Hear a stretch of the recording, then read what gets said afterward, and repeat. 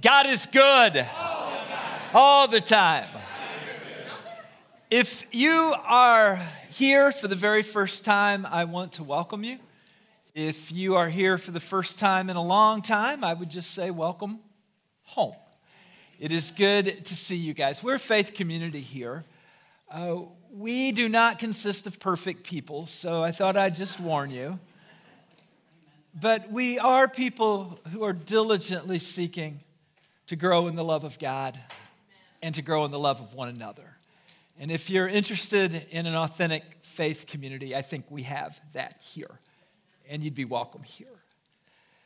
Today, I'd like to talk about what it means to forge what I'm going to call grown-up love. Grown-up Christianity, not naive Christianity. Let me tell you what naive Christianity looks like. Somebody goes into a church and expects everyone to be perfect, and the second someone isn't perfect, they quit. That's not grown-up anything. I just got to tell you, we've got a lot of people here, and everybody's got their own stuff going, and we're not perfect all of the time, but we serve a Christ who's perfect all the time. We don't always love perfectly or love well here, but we serve a God who doesn't know how to not love perfectly. And so this is about that. That being said, I'm going to read you a story. DuQuoin, Illinois. Many of you probably have vacationed there. 1984 AD. Melissa and I married young. She was 19, going on 37, and I was 20, going on 12 and a half. Despite our despairing maturity levels, Melissa had learned little about some of the basics of living. We were married almost a year before I discovered that she had been throwing away all of our bank statements and canceled checks with the junk mail. Thinking back, it's pretty clear we failed to negotiate responsibilities around the house. I kind of fell into my parents' Leave It to Beaver arrangement as a default, but since she grew up in a single household, she had really no template at all. We both had a few holes. I had a teaching job interview coming up and had picked my favorite outfit to wear. Dress to impress, they told me. So I had this light blue button-down shirt and a pair of Levi's Dockers, complete with pleats. For some odd reason, I assumed that she knew how to iron. And since my mom was particularly skilled at this area, I had fairly high expectations. Nobody had really ever taught Melissa how to iron, but to her credit, she did the best she could. And when my favorite brownish tan khakis were laid out for me to wear, there were indeed 2 crisp creases, both on the left leg. Now, this would be a sensitive situation for a mature person, but that had little to do with me. Thinking I was hilarious when I was younger, with my quick wit, I quipped, Melissa, most people only wear a crease on one leg. 1 crease per leg for most people. I don't remember her response, but all I can tell you is that we will celebrate our 40th wedding anniversary on May 21st, and she has never once ironed a single thing for me since that day. Yes, my friends, I married an awesome woman. On the 1 or 2 occasions that I've asked her to iron for me, and I try to separate them by at least a decade and a half, she always says, even now, no one likes to do nice things for complainers. That was 40 years ago. Do I not get a do-over somewhere? I just got to tell you, what seemed hilarious then does not seem hilarious now. And who would have ever thought when we were dating she would have that kind of memory?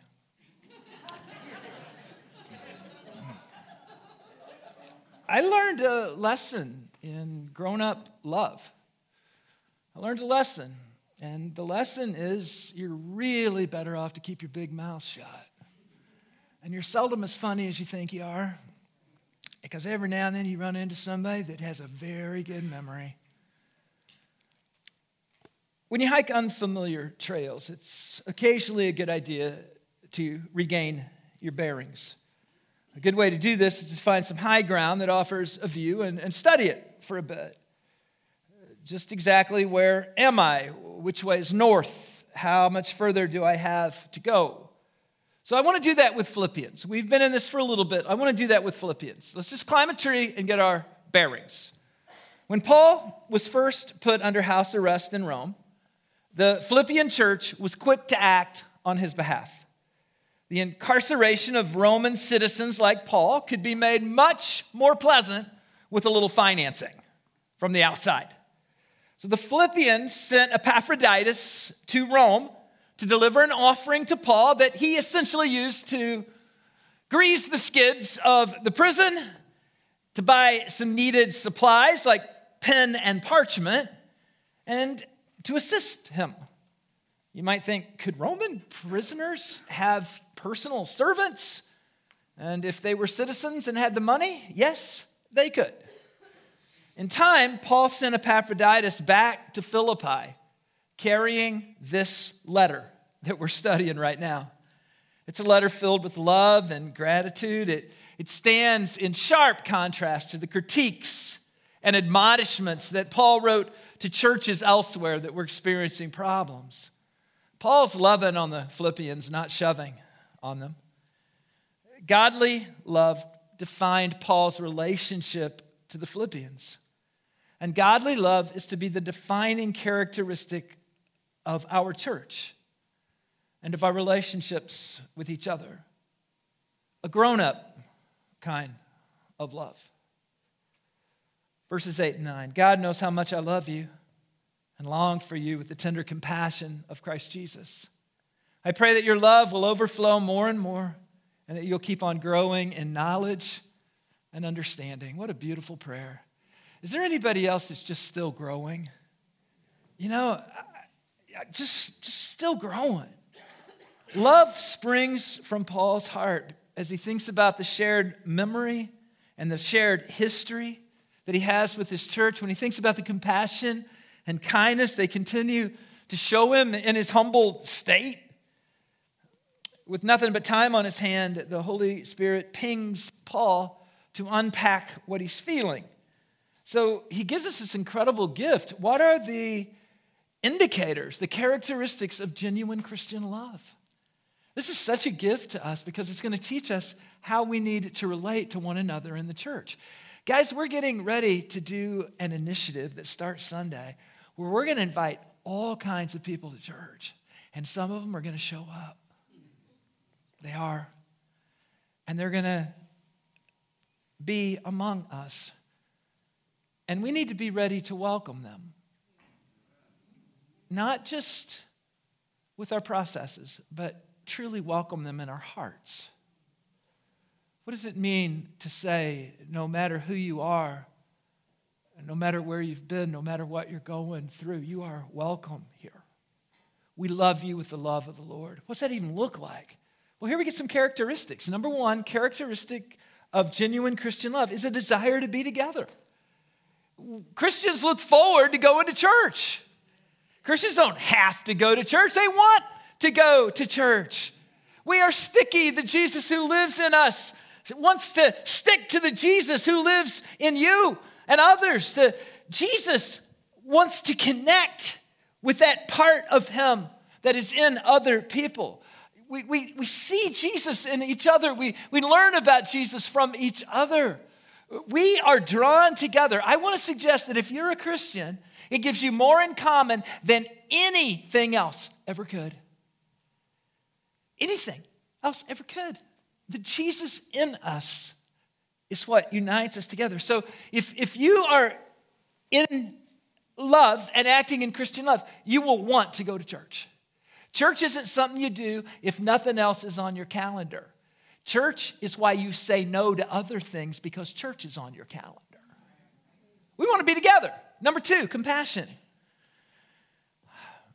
You know, compassion works two ways. One is some of you are naturally compassionate. I'm not going to have you raise your hands. And being naturally compassionate gets you in all kinds of trouble. Can I just hear an amen for somebody? It'll just get you over your head. Some of you are not naturally compassionate, and you get in a different kind of trouble. You get in a different sort of trouble. When our disdain, maybe even our natural disdain for people that maybe get under our skin a little bit, when our disdain turns into prayer for them, and prayer begins allowing us to see them as Jesus sees them, and we begin to develop genuine compassion in our hearts for people that we didn't used to have compassion for, that's an indicator that God's work's being done in us. When you're able to love somebody you know good and well you couldn't have loved before you met Jesus, that's an indicator that God's love is working in you. Compassion. And number 3, prayer. Prayer is a characteristic of love. Yeah, prayer changes things, but prayer also changes us. When I pray for you, God changes me. Christians are to pray for one another and with one another. I spent the last 3 days in Kansas City. I just rolled back in. If I smell like barbecue, that's purely coincidental. I just rolled back in, but I spent 3 days with my covenant group. These are a group of pastors that we've been friends and sharing life and ministry for years and years and years now. Once a year we get together and we spend 3 days. And a part of what we do is we pray for each other.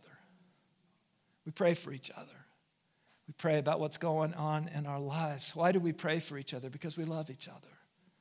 Because we have deep friendships for each other.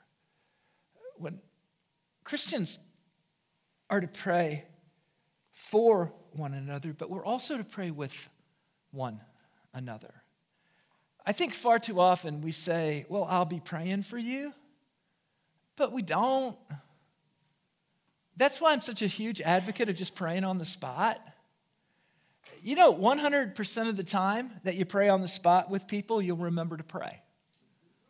I always tell people, you know, they'll ask me to do something. I'll say, let me do that right now. And they'll say, no, you can do that later. I say, you don't understand. 100% of what I do right now gets done, and I mean the percentages start tailing off quick after that. So let's just get this done. Somebody expresses a need, somebody has a need, may I pray for you? Do you know I've never been turned down after somebody expressed a need? Why would they express a need if they weren't hurting?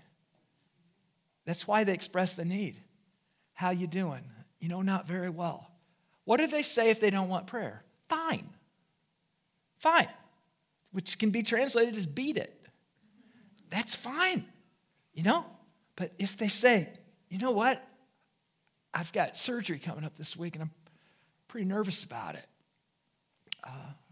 Got a prodigal son or a prodigal daughter and it's kind of breaking my heart. You don't think when you say, may I pray for you, that they'll jump at it? Of course they will. They're hurting. We need to pray not just for one another, but we need to pray with each other. If you've got friends that you're in covenant with, there needs to be times that you just go around the circle and just you know, what one thing in your life do you most need God? And then just go around the circle and just pray for one another. We need to have genuine prayer for each other. I still think one of the most effective witnesses that you can offer an unbeliever is praying with them on the spot when they articulate a need. It's just so easy. But prayer invites the other person into holy space. And holy space is transforming. It's just transforming. And it's amazing if you start to listen. People are often inviting us to pray for them. We just don't listen. I was talking to one of our group leaders last week, and I said, how's your group doing? Really good. How are they doing with the That's Good News book study? He said, really good. I said, kind of what phase are they in? He goes, they're in the phase that they're seeing that they're missing lots of opportunities. And I said, that's awesome. He goes, that's what I told him. Because last year, they wouldn't have even known they were missing opportunities. By next year, they'll probably be taking advantage of those opportunities to pray for people. We're on a continuum. But praying for people is powerful. Just powerful. You ever read Facebook posts, those of you that are on social media, you ever read a Facebook post and somebody just... And I always think to myself, that's not what you tell the public. That's what you tell a friend. And then it just occurs to me, I bet they don't have any friends. I bet they don't have any friends. Do you know you can just send that person a message and just type out a prayer for them? Hey, I saw that you're hurting. I'm just going to type out a prayer for you. Just send it to them. Just send it to them. And guess what? If they respond, like, thank you, you can invite them to church then. You can just invite them to church. Hey, love to have you at church sometime. And just really simple stuff, but we pray for each other. The fourth sign of Christian community is spiritual growth. Spiritual growth happens when we step out in faith. Saying yes to the things of God takes us beyond our comfort zones, our past history, and our skill sets. These new situations force us to learn to pray. I mean, how many of you, when you said yes to 500, started praying a lot more intensely? Lord, I signed up for this. I don't have a chance without you. It gives us an opportunity to hear from God, to dig into the Word, and to grow up and to mature in our faith. Some years ago, we had a person on our leadership team who approached me with a resignation letter in hand and said to me, I'm done. Leading shouldn't be this hard. And I accepted the resignation first. I didn't want them to change their mind. But I accepted the resignation first. And then I said, why would you possibly think that? Have you never read the New Testament? Leading for Jesus and his church in a fallen world is the very definition of hard. Staying faithful through the hard is how Christians grow in faith. Staying faithful through the hard is how you grow in a marriage. Staying faithful through the hard is how you grow in a friendship. You stay faithful through the hard, and that's when you grow. Number 5 is just a desire for knowledge. My dad tells a story when he was a young pastor in the early days of the Jesus movement of the late 60s and early 70s. Young people flocked to his church. If you saw Jesus Revolution, we lived that. Jill and I lived that when we were kids right here in the Midwest. But young people flocked to his church, but their lives were a mess. They were a mess. They were addicts and they were immersed in drug culture and free love and the occult. I mean, these kids were messed up. And to make matters worse, a good hunk of them came from unstable homes, which meant there wasn't a solid foundation under there anywhere to build on. And when my dad began to engage in what he called the drug kids, they didn't have T-shirts, but he did call them that. They began to ask a simple question that propelled him into the Spirit-filled life. They said, your deacons can't even give up smoking cigarettes. How can they tell us how to give up drugs? So Dad went to his deacons, and he said, guys, I got great news. You quit smoking, and we're going to have a revival here. They said, we can't quit smoking. Not a chance. And Dad says at that point, I knew I needed the power of the Holy Spirit in my life. Because nothing they taught me in seminary, nothing they taught me in psychology classes in college was able to have the power to change those lives. I needed the Holy Spirit in my life. You see, with these type of situations, when we get over our head, when you start inviting people to church, you are occasionally going to get somebody dump more on you than you want. It's like you're fishing and you're in a boat and like the biggest, ugliest fish jumps out of the water with teeth about that big and it's just chomping at you. I mean, that happens from time to time. And right then, you got to say, Lord, I don't have a chance here. I don't have a chance here. And it's then, and when we're in conversations and we kind of run out of soap. And it's then we know that we need to grow. We need to grow in our understanding. So that's the next one, just a desire for understanding. just to understand. We won't reach people for Jesus if we don't love them. And we won't love them until we have some understanding of them.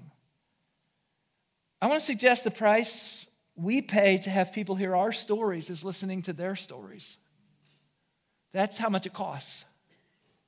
Talking at people strengthens our positions. Listening to people develops empathy and equips us to do authentic ministry.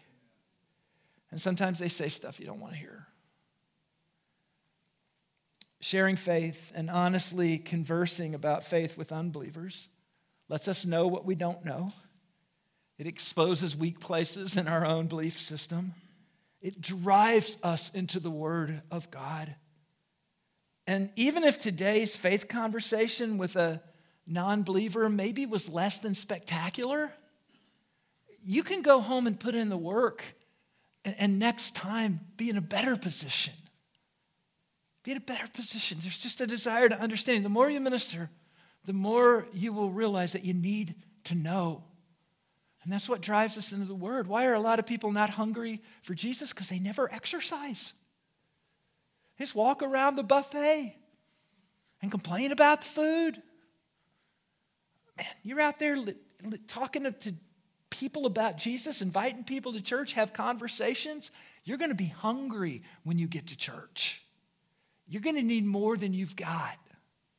So there's a desire for understanding. You know, I attended a relatively liberal seminary, and if you ask why, I would simply respond, I truly felt God led me there. As the decades have passed, my liberal education has served me reasonably well. I didn't foresee in the late 1980s these rancorous times within the mainline denominational church, which have dominated my ministry years over the last decade. The debates between traditionalists like me and what we call theological progressives got more and more bitter within the church and more personal as the decades went on. Often, progressives argued that the problem was ignorance. If we only knew what they knew, we would see it the way they see it. But it was so interesting in those times because I had already read all their stuff. I had to read it in seminary. They made me read all this stuff. And I probably made better grades in seminary than most of them did. Seminary made me do that. I didn't have the world's greatest experience in seminary, but I see now that God was preparing me to defend the gospel. He was preparing me to be able to stand tall and to have an answer for the hope that is in me. I wouldn't recommend you try it at home. And I'm at a point now when people want to go to seminary, if they are applying to a seminary that I think is apostate, there's zero chance I'm going to recommend that they go there. Zero. But it is what God asked me to do at that time in my life. And what's really cool is the problem isn't that I'm ignorant of progressive theology. The problem is that I find it pretty impossible to take seriously. And I can pretty easily tell you why. My theological opponents would often say, you just don't understand. And I would say, I fully understand. I can articulate your position. I just think you're wrong. When we get the word in us, we can defend the faith. Wasn't that what Jude was all about? Wasn't that what 2 Peter was all about? We're going to have to learn to offer what they call an apologetic. It doesn't mean you apologize for the faith. It means you can defend the faith. Not just, the first thing you got to figure out is what do you believe, and then you got to ask yourself, what sources inform what I believe? And are those sources reliable? Guys, that's good work to do. It's good work to do. And guess what? In preparing to be a witness, it will strengthen your own faith. You'll be stronger for the task of it. I think most of us know the difference between dating love and being married love. Can I just hear an amen from somebody? There's dating love and being married love. Sometimes people date until things get hard, and then they start dating someone else until things get hard, and then they start dating someone else until things get hard. And some people do it their whole lives. Marriage is nothing like that because if you really take the vows seriously, you really don't get to quit. You don't get to quit. It's high reward labor-intensive enterprise, to say the least. Think about the Christian marriage vows. Just think about what people vow in Christian marriage. Can I paraphrase? I'm going to stick by you even if you turn out to be a real dud. I mean, if you pour it all in a blender and add ice, it's kind of what you got. It's kind of what you got. Nobody forced you to do it either. You stood up there and did it. Most of you were sober.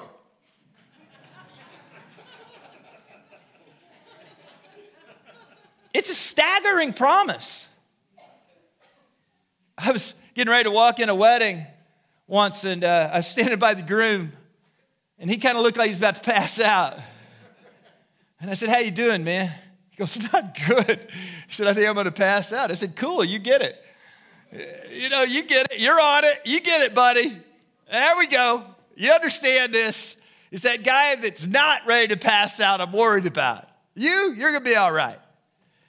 People get married for better, for worse, in sickness and in health, for richer, for poorer. And what does every single person expect? Better, health, and richer. Right? Everybody. What do some people get? Worse, sickness, and poor. That's all they get. Most of us get something in between. And some of us have to iron our own pants for the rest of our lives because we can't keep our big mouth shut. But we learn from it and we grow. The problem is in mature love, when you make commitments, you don't realize all this until you do. And it's kind of late.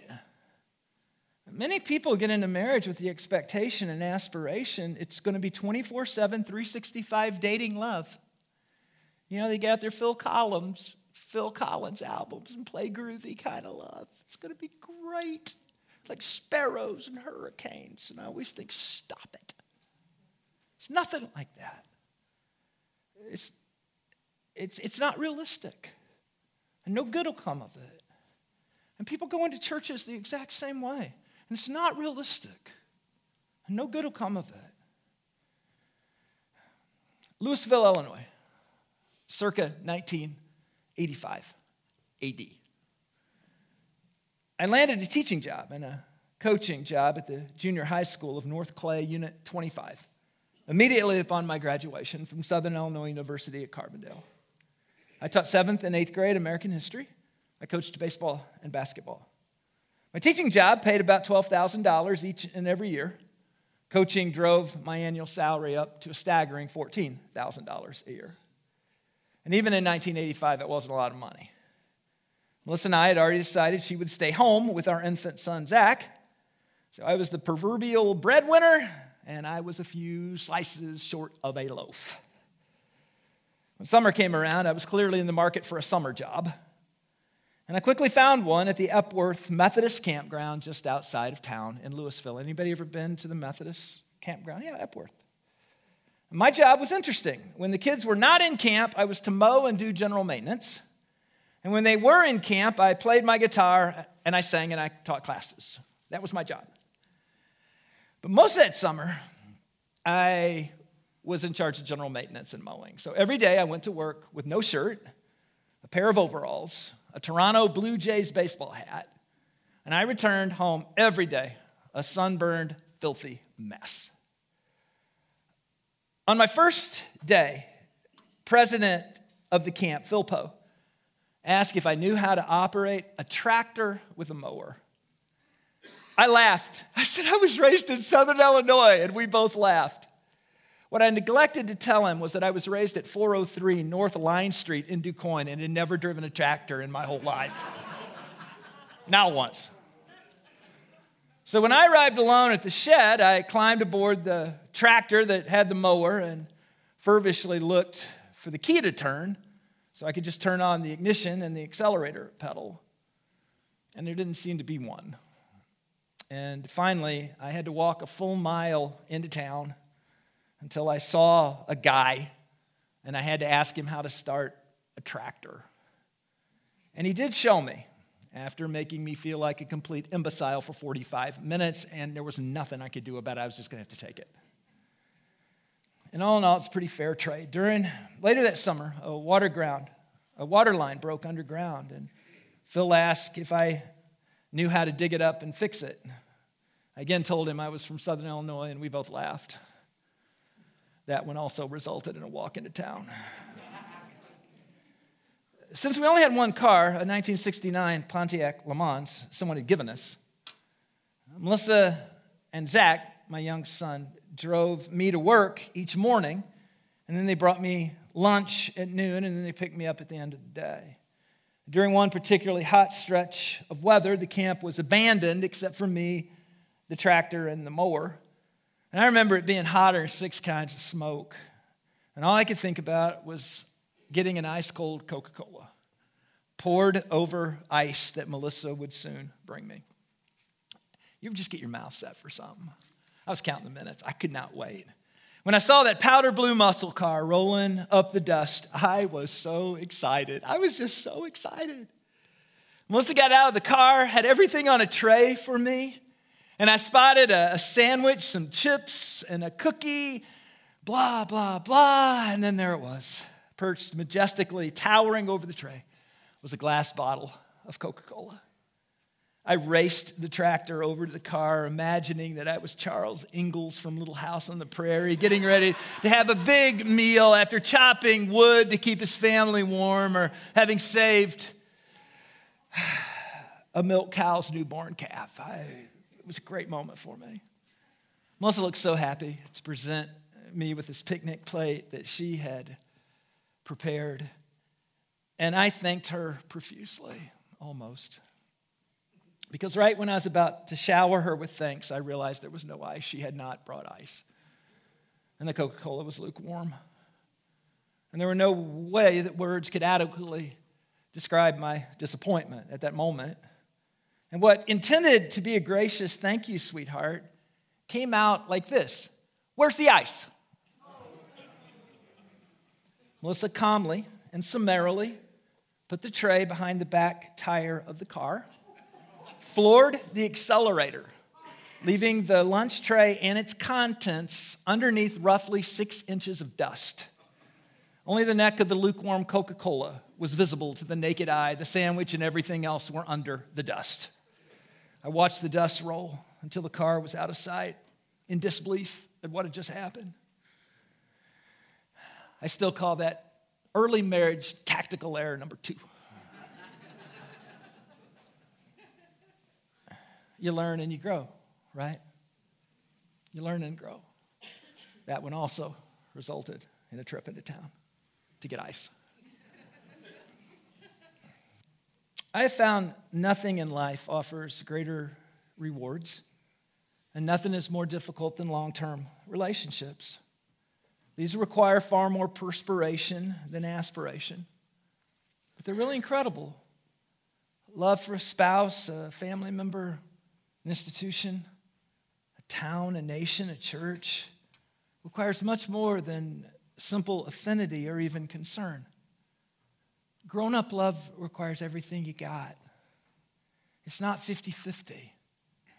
It's 100-0. You give everything you got. And it's worth it. Now that I'm kind of an old dude, oldish at best, you say, well, you're just middle-aged. I would be if people lived to be 122. I can tell you one of the greatest joys in life are long-term relationships. Old friends. People you share a history with. It's just so important. And the kind of love for which Paul prays is not a sunny day, everything's going my way, feeling groovy, got the world by the tail kind of love of which almost anyone is capable. It's a tear-stained, sweat rolling down your face. Roll up your sleeves. Boy, did I mess up. Calloused hands in the dirt, chained to a prison wall. I want to run. but I'm not kind of love. This is the kind of love that'll keep you working at it and growing with it and learning from it your whole life. What is the key to God's work being completed in Christ Church? Grown-up love. Grown-up love. Jesus said to his disciples, people will know you're my disciples because you love each other. Not affinity, grabbing wings at Wild Wings while you watch baseball kind of love. In the trenches kind of love. So how do we do that? We decide. We decide. We take the vows. We decide, I'm in.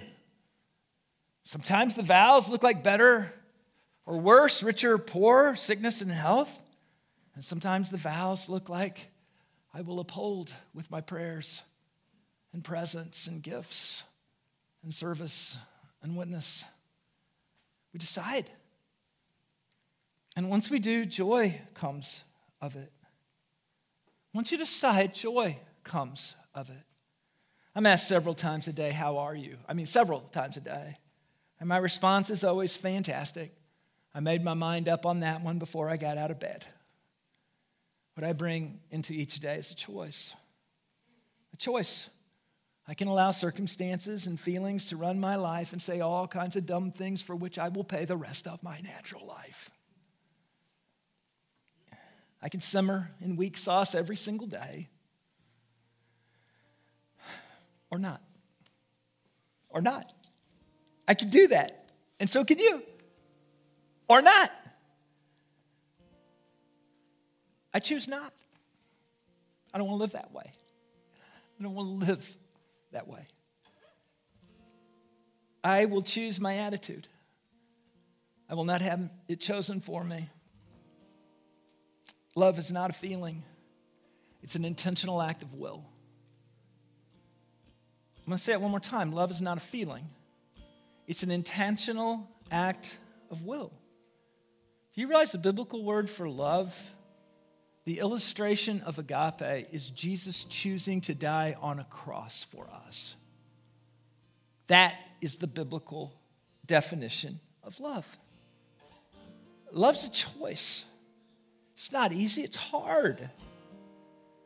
That's why Paul wrote, love bears all things, believes all things, hopes all things, endures all things. That's heavy lifting in a fallen world. It's heavy lifting. And sometimes you get it wrong. And sometimes you get cross-threaded. We just do. And sometimes you will end up with just the neck of a warm Coca-Cola showing from the dust pile. But mature love is something that when you choose it, it sort of grows you into it. It sort of grows you into it. Paul knows that a church growing in love is a church that's going to grow in everything else as well. So I would just say to you, as we embark on 500 and begin the act of inviting people next week, let's choose to love. Let's choose to love the people that come here. Let's just choose to love them. Let's already make up our mind on that. We'll introduce them to the Bible and they can decide what to do after that. But let's just love them when they get here. And let's make up our minds.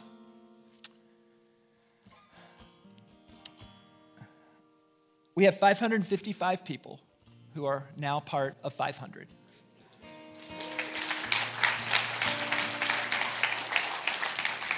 You say, what's the difference between 500 and 555? Are you ready?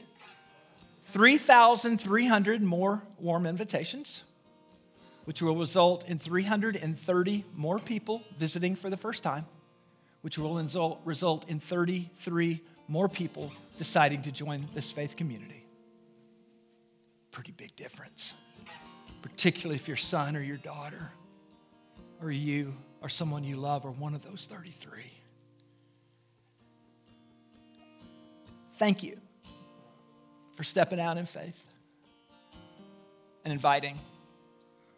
And I think Paul's reminding us in this passage that when people get here, they may not come all scrubbed up and smelling good. So we need to decide we're going to love them now. We're going to love them now. We're going to show them Jesus now. And we won't show them a perfect faith community because some of us think we're hilarious when we make comments, and some of us speak when we're disappointed. But we can decide to love. We can learn from our past mistakes, as I have. I don't say stuff like that anymore. I don't. We can learn, and we can grow together. I want you to know that if you invite somebody and they come, we will welcome them, and we'll treat them really well. You don't have to be afraid of that. Now, I'm going to speak the truth of the Bible to them, and then they can decide whether or not they want to live their lives according to that or not. But it will be done in love and in grace. Remember our saying for our church, biblical truth and Christian love. I will not compromise biblical truth because I believe God's best plan for any individual is laid out in the clear and consistent teaching of the Bible. But it must be presented in love. Close with this thought. There were essentially two types of evangelism methods in the history of the church. One was Roman and one was Celtic. The Roman, which was essentially practiced by the Roman Catholic Church, said, learn all of our stuff, go to all of our classes and our catechesis, and if you learn it well enough, to our satisfaction, we'll test you and we'll take a look at you, and if you meet all of our specs, we will allow you into our community. And then there was the Celtic approach, and they just said, come and do life with us. And we hope you'll see enough Jesus in us that you'll want to be a part of this community. And we'll break open the Word of God together, and it's going to convict all of us. And we'll all have to choose whether to repent of our sin or hold on to our sin. But we'll all do that together, and we'll love you through the process. They ever mention that I'm English and Irish? I'm just of the Celtic bent on this one. You invite people. Let's invite them to be a part of this community. Let's love them. Let's introduce them to the Bible. And let's do life together. I think that's what we have to offer. Genuine community, a life of purpose, peace, power, and passion. And there's going to be some folks take us up on it. And you want to know how they are going to know about it? Because you invited them. You invited them. And God's going to grow you in ways you cannot imagine.